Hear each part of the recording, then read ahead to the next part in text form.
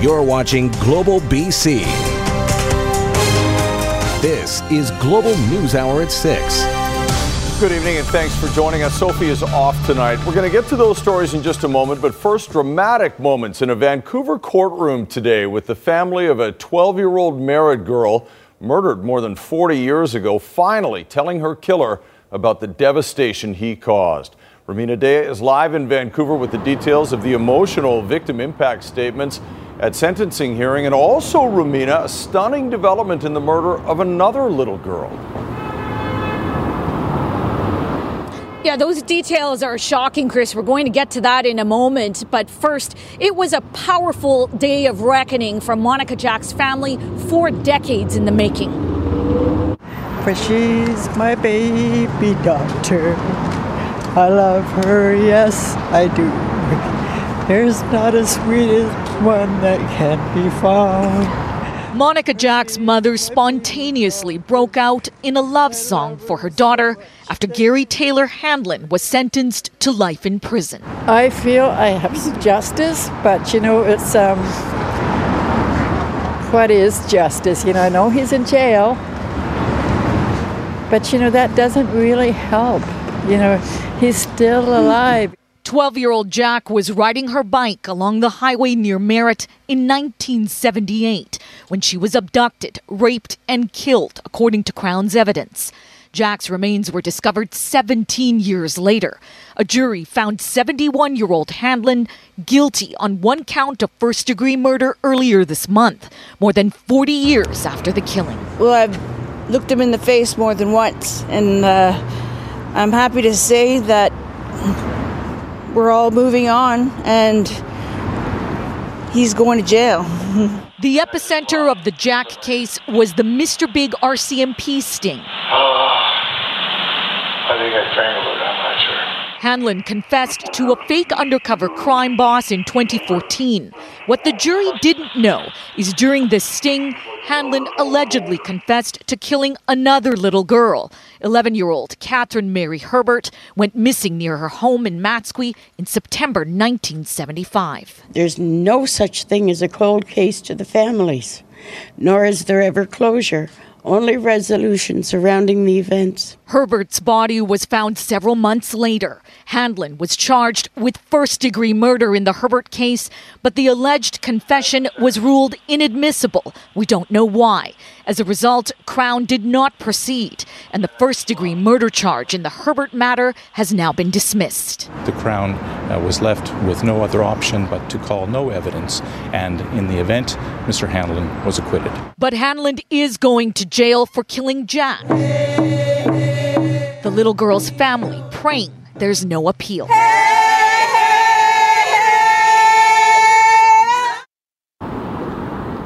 Now, Chris, no word yet on whether defense will appeal. In the Jack matter, parole eligibility is automatically set at 25 years. But Handlin can apply for reconsideration under the faint hope clause because of when the crime was committed. Back to you. All right, Rumina Daya, thank you. Police are still looking for suspects in a fatal shooting that shocked a South Vancouver neighborhood. 69-year-old Senan Cepeda Silva was shot and killed late Saturday night in front of a home near Fraser Street in East 51st. The shooter or shooters fled the scene before officers arrived. This is Vancouver's second homicide of 2019, and police say it appears to have been targeted. A frightening incident at a Vancouver marijuana dispensary is focusing new attention tonight on pot shops that are still operating illegally. A customer was shot in the leg during a robbery at the East Vancouver dispensary, which is not one of the 7 private stores that are licensed in this province. Grace Key reports. Stepping Stone Holistic Living on Kingsway is back open for business after a brazen robbery that sent one customer to hospital with a gunshot wound. It happened just after 5 o'clock Sunday evening. 2 masked robbers made demands. One produced a gun and fired in the store. The 32-year-old customer was rushed to hospital with non-life-threatening injuries. This latest incident is leaving some to wonder if it's time for the illegal pot shops to start shutting down. Still see many of them still open, and I'm still lost to figure out why they're still open. I think they should still be open, especially in Vancouver. There's a need for them. Some of them are people just trying to make a living, and Vancouver's a very expensive city. Come on in, let's do this. There are 3 legal cannabis stores operating in Vancouver. In December, the BC Supreme Court ordered 28 illegal marijuana dispensaries participating in the suit to shut down. Whoa, look at this. And without a provincial license, they are subject to enforcement by the province's Community Safety Unit. So how soon will enforcement start? A statement from the Ministry of Public Safety reads, as more legal retail stores open across the province, you can expect to see increasing enforcement action by the Community Safety Unit. I think it's something that's been pushed on us for political purposes and for a cash grab, rather than actually something that's actually meaningful. That unit is not fully staffed yet, but it's expected to have 44 full-time employees operating province-wide out of 4 regional offices. As for Stepping Stone, the city confirms it does not have a provincial license. The robbers ran off before police arrived. Grace Key, Global News. Police on Vancouver Island are investigating a disturbing discovery. A woman's body found this morning on a bench in a local park in Saanich. At this point, the woman hasn't been identified and the cause of death has not been determined. The park was closed as police collected evidence. A frightening industrial accident in Vancouver Harbor today. A huge crane collapsing onto a container ship after the vessel crashed into it. Luckily, no one was hurt. But as Catherine Urquhart reports, one of the big concerns was whether any hazardous goods were involved. It was 4 a.m. Monday when this crane suddenly crashed down onto the container ship Ever Summit in the Port of Vancouver, leaving part of the crane crumpled and a number of containers visibly damaged. Fortunately, no one was hurt, but the losses could be substantial. The cranes themselves are very expensive. It could be upwards of $50 million. There's damage to the ship. There's the delay of the ship, the delay of the dock.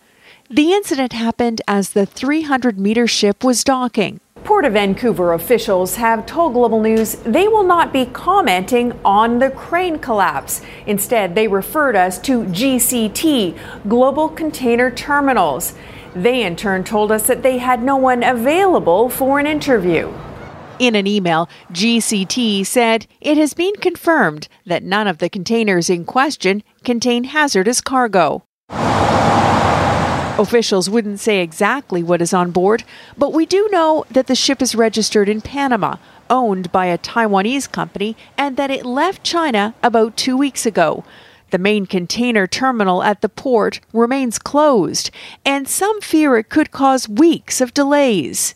To get that off there, you're going to have to probably bring in a large floating crane or a shore-based crane, and the container crane can only lift 40 tons, so you're going to have to cut that up, and that might be weeks. As for why the ship hit the crane, that remains unclear, and a number of agencies are investigating, including Transport Canada and the Transportation Safety Board. Catherine Urquhart, Global News. The diplomatic dispute between Canada and China over the arrest of a Chinese tech giant executive is even more complicated tonight. The U.S. Justice Department has officially filed charges against the Huawei Corporation and its chief financial officer, thanking Canada for her arrest. Aaron MacArthur is in our newsroom right now with the latest on what's next for Meng Wanzhou. Aaron? Yeah, complicated to be sure, Chris.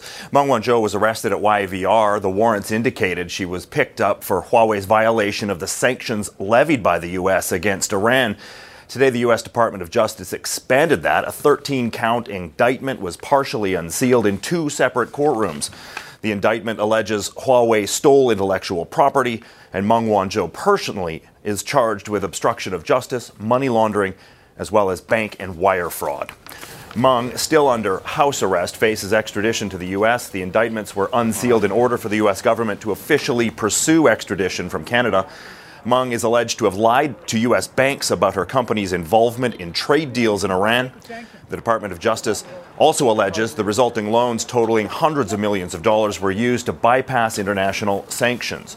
The praise from the U.S. Acting Attorney General for this country's cooperation will be adding to the strain of Canada's relations with the U.S., but this experts say it's just another arsenal in the trade war between the U.S. and China.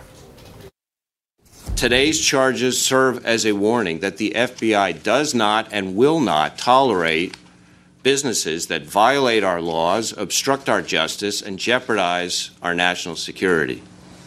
We will not stand idly by while any entity, whether it's a foreign government or corporation, seeks to criminally or unfairly undermine our country's place in the world. Now, the charges have been filed, but the extradition paperwork has not. The U.S. government has until Wednesday to get that done. Meng Wanzhou also will be in court tomorrow to get some of her bail conditions altered. Chris? All right. Thanks, Aaron. The estimate of how much money was laundered through BC casinos is about to skyrocket. Global News has obtained documents revealing hundreds of millions in dirty money allegedly flowed into BC casinos through something called the Patron Gaming Fund. Global reporter Sam Cooper joins us now with the details. And Sam, we are talking about a huge amount of money here. That's right. We already knew that the BC government's official estimates of about $100 million in dirty cash were low. Experts believe that figure in dirty cash is closer to $1 billion. But what we've learned is regulators believe that loan sharks and Chinese VIPs are now laundering dirty cash into bank drafts and into these new high roller VIP non-cash accounts. And about $1.7 billion from 2013 to 2017 flowed through these accounts in questionable money. So when you add up the dirty cash and the dirty bank drafts, we could be looking at about $2 billion. So how does it work? How did they do it? The regulators believe that organized crime loan sharks go to banks, they take dirty cash there, somehow they're able to buy anonymous bank drafts, and then they sell these to foreign VIPs that come to BC to gamble. They did this because they had to get around new cash rules at casinos. And so the gamblers, they can use these special VIP Patron Gaming Fund accounts. They can either win, come out with huge checks, or just take funds out and they win too. With a returnable check, they can go buy a home now. It is amazing. Is it just the suspicious bank drafts that make the new VIP gambling accounts so suspicious, or is there more? It's not just that the bank drafts are believed to be dodgy. What the real red flag here, according to regulators, is the gamblers that were using these accounts are the biggest of the so-called whale gamblers. We're talking about dozens of people that came over from China to BC to gamble. And regulators and investigators now believe these are some of the who's who of global organized crime. So whether they were dealing with cash or bank drafts, it was all connected to the same loan sharks in BC. And what's your best guess about whether they're going to face justice at any point? At this point, we know that there's increasing pressure on BC's government to go further than the first Peter German independent review. Every day, it seems the pressure is raising for a public inquiry that would look deeper into facts such as how did BC Lottery Corp allow such amounts of suspicious cash to flood into casinos. We know that there's one police investigation still being reviewed by Crown, looking at some of these alleged loan sharks that were using the cash in the bank drafts. So we don't know whether there'll be charges on that second investigation right now. So much still to investigate. Nice work on this file, Sam. Thanks very much. Thanks, Chris. Right now, though, Nanaimo voters are about to go to the polls for what is arguably the most important by-election in modern BC history. The result of Wednesday's vote could have a cascading impact on government, even leading to its dissolution. Or, as Richard Zussman reports, it could make the man who's been at the center of the legislative spending scandal the most powerful man in the province. It's hard for Speaker Darryl Plecas to go anywhere these days without a handshake or a request for a picture, even though this one's from a legislature colleague. Intense focus has been on the Speaker since his report was released last week. And now, if the Liberals win the provincial by-election on Wednesday in Nanaimo, the legislature will be tied. Plecas will have new power, the responsibility to break any ties. Historically, the Speaker has voted with government. I mean, part of the Speaker's role is to continue to allow government to function. But Plecas is not your traditional Speaker. Kicked out of the Liberal Party when he took on the role, he now sits as an independent, meaning even by keeping the government afloat, he could still support Liberal opposition legislation. As Speaker, he will look at every single issue and every single item and every single piece of legislation with the utmost of detail. There is the question, in the case of a tie, how long can the government keep the confidence of this House? Premier John Horgan not ready to weigh in yet. I'm expecting that Sheila Malcolmson will be the next MLA for Nanaimo, and we'll go from there. And if that's not the case, then ask me on Thursday. Malcolmson's main challenger is Liberal Tony Harris. Political scientist Gerald Baer says in a tie situation, Plecas's newfound credibility could help avoid the government immediately collapsing. Now he seems to be a bit more of a public hero, and so there is a little bit more independence and a little bit more credibility that he has, I think, than he had before that report was released. And for Plecas, his importance may be about to grow, as the man cheered for uprooting an alleged culture of entitlement at the legislature could soon wield huge political power. Richard Zussman, Global News. Well, the spending scandal front and center once again tonight for Premier John Horgan. Keith Baldry is in Victoria with more on this. And Keith, is the Premier listening when it comes to these demands for more information about the inappropriate spending allegations? Well, I think he's a little frustrated by this because he doesn't really have a lot of power. Even as Premier, there are rules here, and he just can't suddenly open up receipts and expense envelopes and that type of thing. But he did point out to reporters today, he used to be on LAMC, the Legislative Assembly Management Committee that oversees the spending of the legislature, and he actually raised the issue back in 2012. Why don't we have more oversight over the clerk and the Sergeant-at-Arms? But he was rebuffed then by the government majority on that committee. He talked about that today, but he also pointed out there's going to be an audit of all the spending of the legislature. It's going to begin soon, and he wants the province's independent Auditor General, Carol Bellringer, to conduct that audit, even though LAMC last week passed a motion to go outside the province. The Premier reiterating his view on a very important issue of who audits the books in BC. Here's the Premier. I have complete confidence in the Auditor General and particularly the Auditor General's office, and particularly Ms. Bellringer. I have no problem with her going in and doing the audit. The former Auditor General did the first audit that opened up and exposed the excesses back a decade ago. I see it's absolutely appropriate that they finish the job.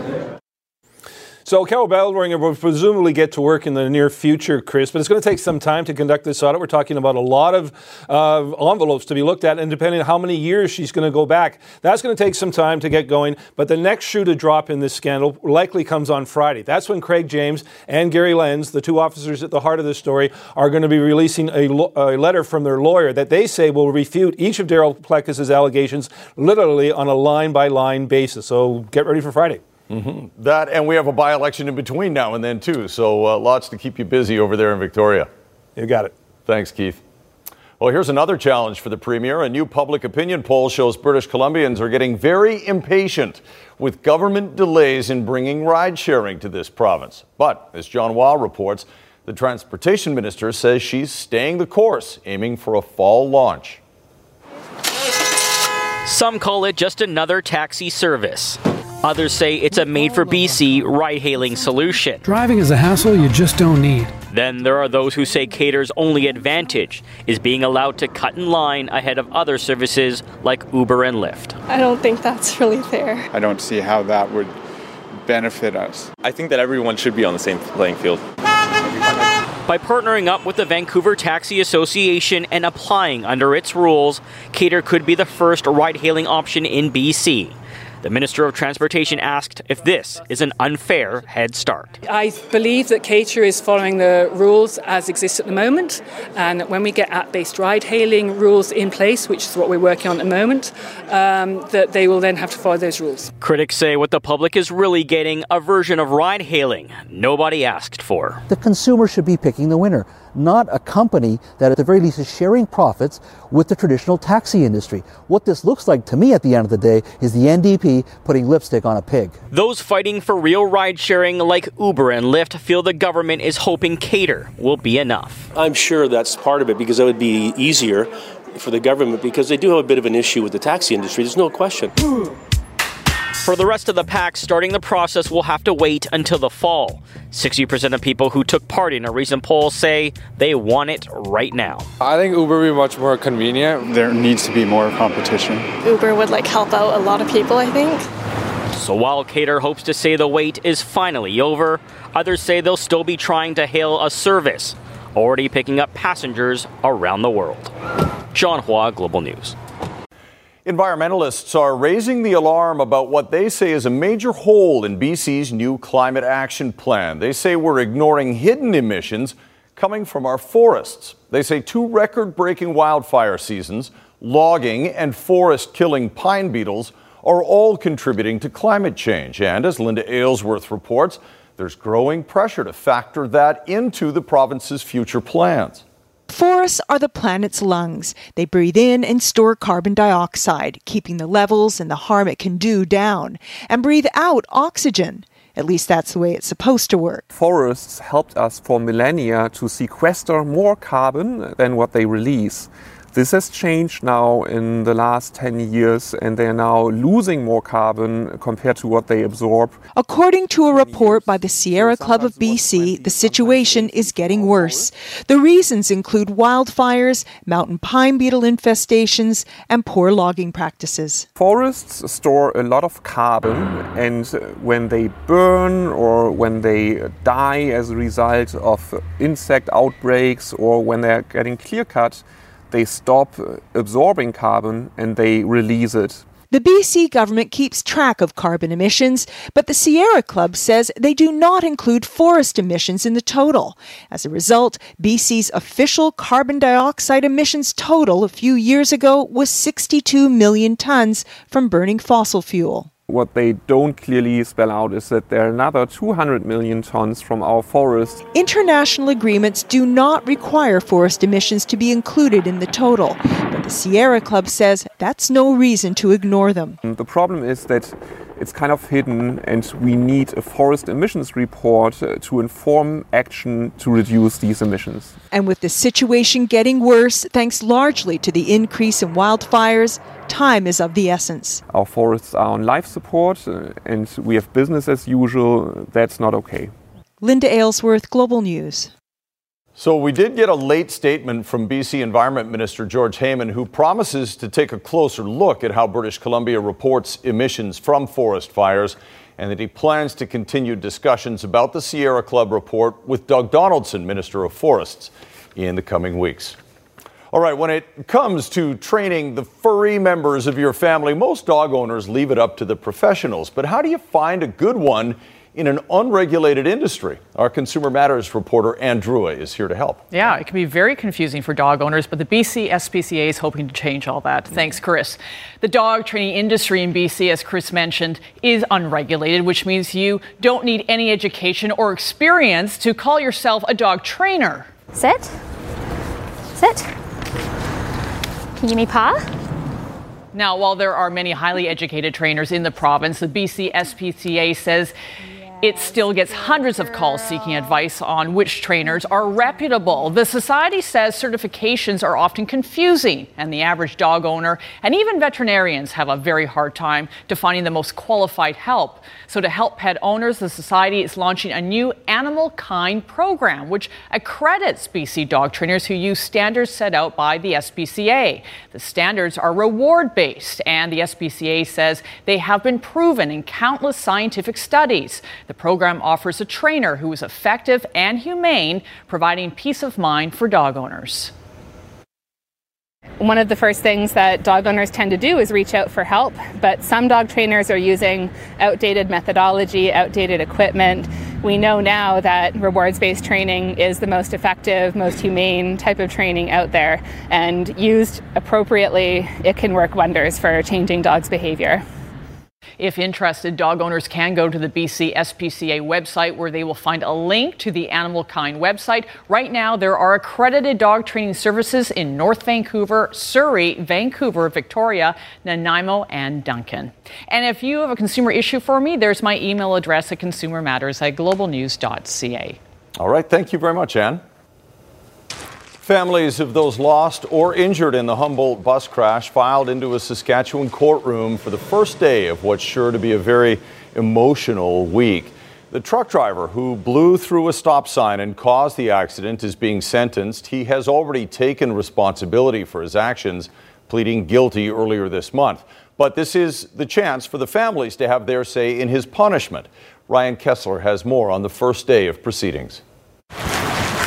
Toby Boulay wants to know if there is an end to the emptiness, the pain, and the suffering after losing his son, Logan. Neither of us are ready to forgive, but we know that we have to get to a spot somewhere in our new normal that there has to be peace, and when that time comes, then we'll know where we're at. Logan Boulay, his son, is described as a kind leader who inspired thousands to become organ donors. Jaskarit Sidhu is the semi-truck driver who pleaded guilty to 13 counts of dangerous driving causing bodily harm and 16 counts of dangerous driving causing death. And you have an idea what everybody else is dealing with, but to hear them articulate it and put it into their words, it's powerful stuff. Also among the dead, bus driver Glenn Dirksen, a fun-loving community volunteer. Connor Lucan, a handsome, studious team player. His mother says Sidhu has ruined the family she worked to build. The emotion appears to weigh on the truck driver, who broke down in tears before the hearing even started, as he was comforted by a late Broncos mother. Some families are seeing Sidhu for the first time. It doesn't stir up anything for me. I think he's a victim in all of this too, and you can't be human and not feel for the tragedy that occurred there. As sentencing began, an agreed statement of facts confirmed details many suspected. Sidhu's semi-truck was going over 95 kilometers an hour and did not stop before the intersection. The bus driver could not avoid the crash. The sun and environmental factors did not play a role. Court heard Sidhu was not using drugs or alcohol prior to the crash, and according to the agreed statement of facts, this crash was solely due to Sidhu's actions, which is why families have come here to express their sorrow. Ryan Kessler, Global News. A routine stop took a dangerous turn in Texas when the driver refused to stop his vehicle. Put the vehicle in park! 3 officers were hanging on the doors in an attempt to get the driver to stop, but he continued anyway. One officer was injured after he was thrown off. Police were initially responding to reports a man was asleep behind the wheel. We're getting a rare glimpse of Siberian tiger cubs playing in their natural habitat. A hidden camera caught the images of the 4 cubs at the Leopard National Park in Russia's Far East region.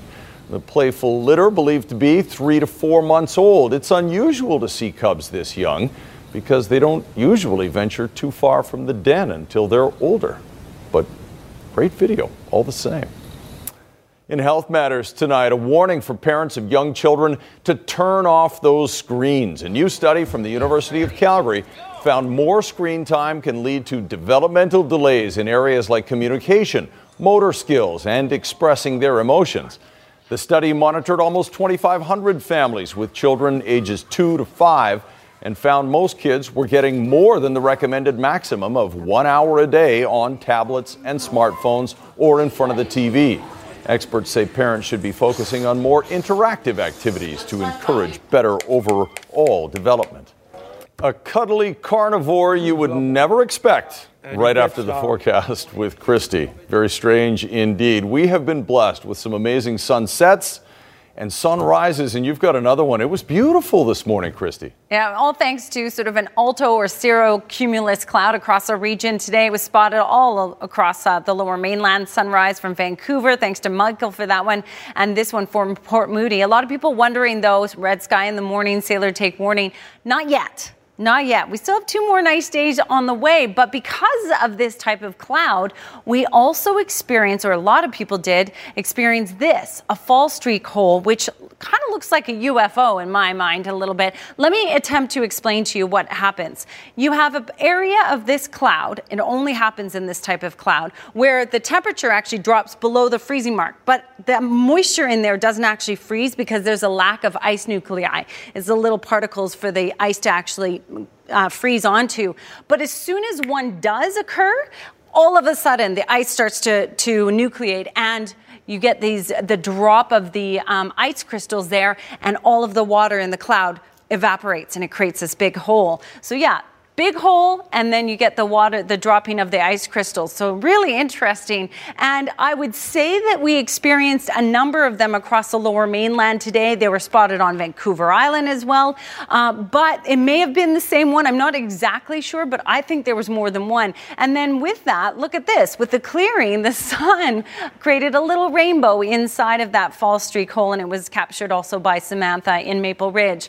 Great stuff lately, I tell you. Now, we're so lucky. Wind chills to minus 55 in the far north. That's where your skin freezes in less than 2 minutes if it's exposed. So extreme cold warnings, snowfall warnings, winter storm watches. So we're very lucky here across the West Coast. We do have a number of areas that will be very cold tonight. Wind chills close to minus 20 in the far north. Wind chills close to minus 10 in through the south. But the South Coast will remain fairly mild. We will see a bit of frost in the morning, but generally we've got this big ridge of high pressure. However, that's going to change. Yes, by Thursday and Friday, everyone, we will see a transition back to cloud and more rain. So mostly dry tomorrow except for the north coast, and you can see that here across the south. Enjoy the next couple of days. The northern parts of the province will see a change by Wednesday. For the southern parts of the province, a change will happen on Thursday. Temperatures will stay similar, but that's when we'll start to see the rain. And I'll leave you with the Cowichan Valley shot of what I believe is the sunrise and the fall streak hole. So he caught them both. Thanks to Graham for that. Well done, Graham, and thank you, Christy. Okay, sometimes when you're down, your furry friend can help boost your spirits, but what about a more scaly kind of companion? He comforted me. I got over my depression.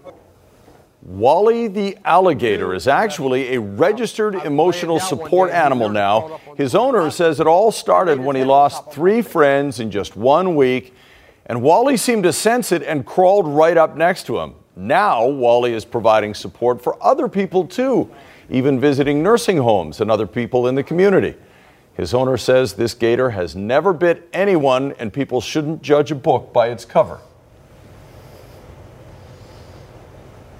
It does have a little band around its I know, I was wondering, well... jaw. Maybe that's why it hasn't bit anybody. Yeah. How did he crawl right up? Like, just on the side of the street? Yeah, well, he had him in the tub. He has the pool. And Oh. so I mean, it's who like, doesn't have an alligator in their tub? He already had him. And Oh, now I he's see. a registered. Now he Oh, got yeah. him registered. I thought they just forever. met on the side of the street. Okay, I get it now. Yeah, I don't know. You know, it's nice if you're feeling down and the alligator comes up and hugs you, but I still don't trust him.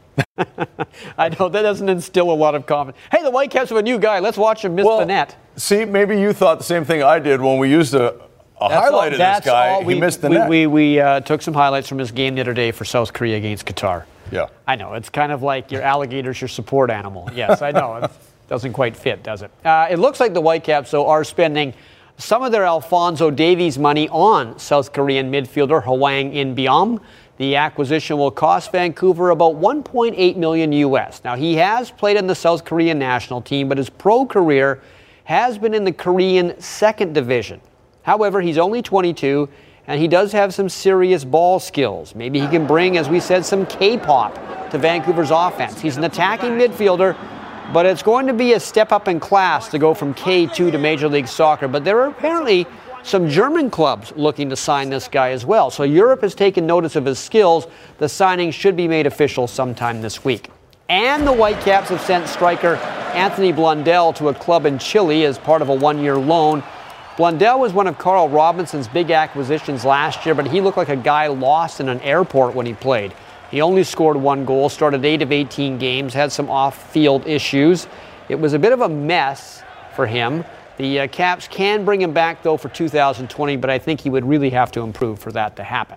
Okay, when Bayern Munich bought Alphonso Davies from the Whitecaps, they said they felt he was a first-team player right now. Maybe not a starter, but good enough to be a sub and learn from practicing and playing along with all the stars that Bayern Munich has on its roster. And on the weekend, in the second league game, Davies has suited up. He got into it as a sub to help his team mop up in a 4-1 win. Substitution here, well, big as far as the number 19, Alphonso Davies. It's a huge deal, and I think we're so excited about him. We show our emotions more than he does, and he just looks so calm, cool, and collected. Like, yeah, this is the next step. What's next? What else you guys want me to do? I'll do it. And that's been his mindset since I've known him. Any challenge that's come his way, he's hurdled it. Not only hurdled it, but with ease. And that's a testament to his character and who he is as a person. Unused substitute last weekend. This his Bundesliga debut. Normally it's no big deal when a player comes on in the 86th minute of mop-up time en route to a 4-1 victory, except there is nothing normal about Alphonso Davies and his ascent to one of soccer's top clubs, Bayern Munich. It's relatively early for him to be getting Bundesliga first-team minutes. The fact that he actually got in, I think, illustrates how serious they are about him. And the fact that he got in just reiterates what I was suggesting before he left. In the 3 to 4 years he was here, he never, ever got carried away with himself. He had his feet firmly on the ground. His only other previous appearance came in an exhibition earlier this month, but clearly Bayern Munich has Alphonso Davies in its future plans. It's why they shelled out $22 million for his rights, and it's why at the age of 18 he's seeing minutes with a big club and not on loan somewhere else. Most people were assuming that they're gonna get him and then they're gonna loan him out, and they said right from the first time we started discussions that they wanted him for the first team. They had a couple of aging players that they saw him, getting some minutes for as he progressed. When you see in that winter break tournament, when you see the players giving him the trophy, it's an illustration of they've accepted him. He's kind of like Vancouver's child. We all want the best for him, and he's such a special kid. He deserves all the success he's had. I thought I was Vancouver's child. I guess not anymore. The Maple Leafs picked up veteran defenseman Jake Muzzin from the LA Kings for a package that Canuck fans might have wanted to see Vancouver get if they had traded a defenseman to Toronto, because the Leafs gave LA its first-round draft pick this year, minor league forward Carl Grundstrom, and junior defenseman Sean Durza. Now, this is a good move for the Maple Leafs. Defense is where they needed help. Muzzin's a Stanley Cup champ. He's a solid blue liner, and he's plus 10 on a terrible Kings team this year. Jets and Flyers, there's BC boy Laurent Brossoit playing in goal for the Winnipeg Jets tonight. They're in Philly. Philly's won 3 in a row and 4 of 5 coming into this one. They're up 1-0, but Jack Roslovic will tip in this one on the power play. Jacob Trouba the shot. It's 1-1. But then a tip the other end. Travis Konechny tipping an Andrew McDonald shot. It's 3-1 now in the third. Philadelphia over Winnipeg. They did a Super Bowl simulation on Madden 2019. Oh, yeah? Rams 30, New England 27. Wow. And the Patriots right now are in a 2.5-point favorite in most casino sportsbooks. So there you go. Here's your snow report for today. Not a lot of new snow across BC, but we've had plenty of sunshine. Whistler Blackcomb, Grouse, Cypress, and Sasquatch, no new snow, but nice bases. Revelstoke did receive 2 centimeters. Fernie, Manny Park, and Whitewater with 0s. Big White, Silver Star, and Sun Peaks, all no new snow. The Kicking Horse did pick up 2 centimeters, while Mount Washington and Powder King struck out, but good bases for this time of year. Coming up on ET Canada, Sangeeta talks to all the winners at the 2019 SAG Awards and why meeting Henry Winkler was our favorite moment. Plus the not so live after all rent controversy. Where was the understudy? That's coming up at 7 right after the news hour. Back to you. Thank you, Keisha. All right, treasure discovered in the trash sparks a mystery that took decades to solve. More than 50 years ago, a garbage collector in Regina found a small metal box filled with war medals. He forgot about it for years, until recently turning to social media to help solve the mystery. To be a garbage man, pick up garbage, These pictures, a reminder of a lifelong career. One day, Joe Mignon made an unusual curbside discovery. That metal box there was shaking, that's kind of heavy, there might be something in there. Inside, a collection of medals from the First and Second World Wars. The inscription, W.A. Harvey. I thought I'd better keep it. Destined for the landfill, Mignon did just that, forgetting about his treasure over the years. That is, until now. I cleaned up a little bit and I found the box again. On a quest to find the family, he enlisted the help of his daughter. He just dropped in and he said, here, he says, take a picture of this and put it on Facebook. And it didn't take long before the clues led them to Toronto. As it turns out, the medals belong to their grandfather, William Arthur Harvey, a prominent Regina surgeon, and his son, William Alexander Harvey. Dr. Harvey had two children, one our mother and his son Alec.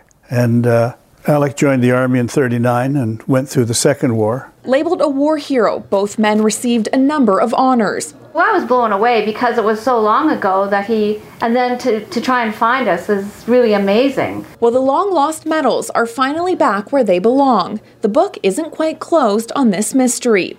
The trio plans to research the meaning behind the medals, rewriting a chapter of history they didn't even know was missing. Caitlin Wilson, Global News. Once again, the power of social media for good, because it could be pretty nasty when it's bad. So it's good when it's good. Thank goodness.